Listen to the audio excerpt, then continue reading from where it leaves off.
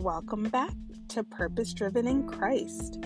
This message is entitled, God's Word is Living and Active. The Word of God is timeless. It's not merely a book of stories, but it's a book of truth and instruction. Have you ever heard the saying, basic instructions before leaving this earth? Literally, it's the abbreviation, Bible, basic, I, instructions, B, before, L, leaving this earth. And it's so interesting that we have instructions to live here, and we forget how powerful the instructions are. And I'm so grateful that God gave us instructions and He spoke through people, and this Bible was written to truly help us to become more like Him. Because we live in a sinful world, God has prepared us with His Word. And because He knew the state of our heart, He decided to get to the root of all issues that we deal with. And the Word of God is the only thing that consistently addresses the sin on this earth. When sin is addressed, it will pierce our hearts. It will cut our hearts. And what I mean by that is that it causes a discomfort when it pierces us because it changes us. If we are carnal nature, we do not want to be cut, indicating we don't want to be uncomfortable or corrected. Everything is based on feeling good, which keeps us at an infant stage, emotionally and spiritually. And also, strongholds can cause a person to only want to feel good, especially if there is a struggle of rejection, insecurity, and not understanding God's love.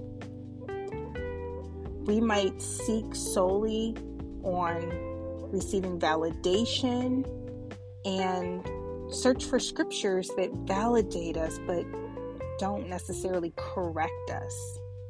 And the way God's Word is that He shows us love in Scripture, and He also corrects us in Scripture. And the Scriptures are used to strengthen us and to help us handle the trials of this world. They're used to correct us and prepare us for the end times and all the things that we're seeing right now. The Scripture is set up to help us in that area. Now, if we are spiritually minded, we desire to be corrected and challenged by the Word, because it will help us to grow and mature. So in Hebrews 4:12 through 13, for the Word of God is alive and active, sharper than any double-edged sword. It penetrates even to the dividing soul and spirit, joints and marrow. It judges the thoughts and attitudes of the heart. Nothing in all creation is hidden from God's sight.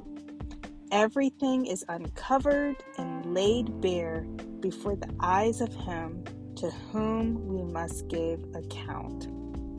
So this scripture is the scripture that supports this message of God's Word being alive and active.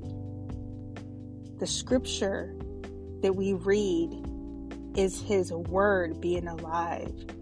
And so it's sharper than any double-edged sword, indicating that it cuts, it gets to the root, it gets so deep into the root of what we're dealing with. But if we avoid the word, we're preventing ourselves from actually allowing things to be dealt with.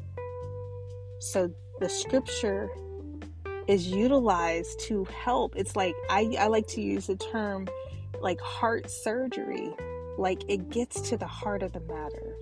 It gets to the sin and addresses the sin. And so that's why the word of God is sharp and active and alive, because it's timeless. And it can make a person feel really uncomfortable as repentance is happening and transformation is happening, but it's beautiful because that's what the word of God does. I remember when I was in an infant stage of knowing about the Bible, or just even understanding what it means to be a follower of Christ and understanding what the scripture was used for. And I mean, sometimes I would read things and just feel overwhelmed, or I would read it and think that it didn't pertain to me because I've never read it. And also at that time, I wasn't filled with the Holy Spirit. Holy Spirit was in me, but I wasn't filled with him. So I would approach the scriptures in a way as if I was an infant. And when we approach scriptures in that magnitude, we will find ourselves avoiding things that will correct us because we're in an infant stage. And we're only wanting things that are easy to receive, that's going to make us feel good. But as you grow in the things of God, and when you get filled with the Holy Spirit, he helps you to handle that sharpness and that correction and all that stuff that needs to be dealt with in our hearts, so that we can become more Christ-like. Being malnourished is not going to help us complete the assignments that God has called us to. Because when we're infants, we are malnourished in the things of God. And so when we're only wanting to hear feel-good messages that are going to help us stay at a place of sin. So if we're only going to read, say like if we only want to stay in a place of maybe like scriptures that are going to make us feel good or indicate what God is going to do for us, and we stay in a place of sin, we've missed the whole purpose of the Bible in its entirety. And the whole purpose of the Bible is also to show us the condition of our hearts, why we need a Savior, why God has called us to repentance, and also our purpose here on earth. Our purpose here on earth is not to glorify ourselves and have everything point back to us, but it's to glorify God. And we can't glorify God when we're here in a place of sin, just living a life of sin. And this is why when I mentioned the Word of God is living and active, everything that's indicated in the Bible that God displeases him, it hasn't changed. It's still active. And because he's a loving God, he shows us what to do in a loving way. He equips us to do it in a loving way. He left Holy Spirit with us to help convict us when we get off track. So the Word of God is going to correct us when we get off track, and it shows us what to do. Now, it's, God prepares us through this word.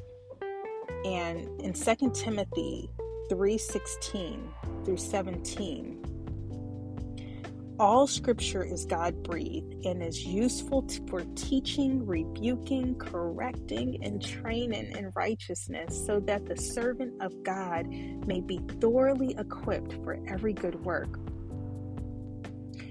So God's word is to teach us, rebuke us, correct us, and train us. And we have to ask ourselves, when is the last time the scripture corrected our heart? When we read the scriptures, do we read it for solely encouragement, or do we read it to become more Christ-like? Do we read it to have that heart surgery of the scripture cutting in a hardened area of our hearts? Cutting in the areas that we have blind sides. When is the last time we read a scripture and we got convicted from reading the scripture? Because this is the thing, and God indicated that none of us is without sin. That indicates that there is something in all of our lives that we can go to the Word of God and have Him do heart surgery on.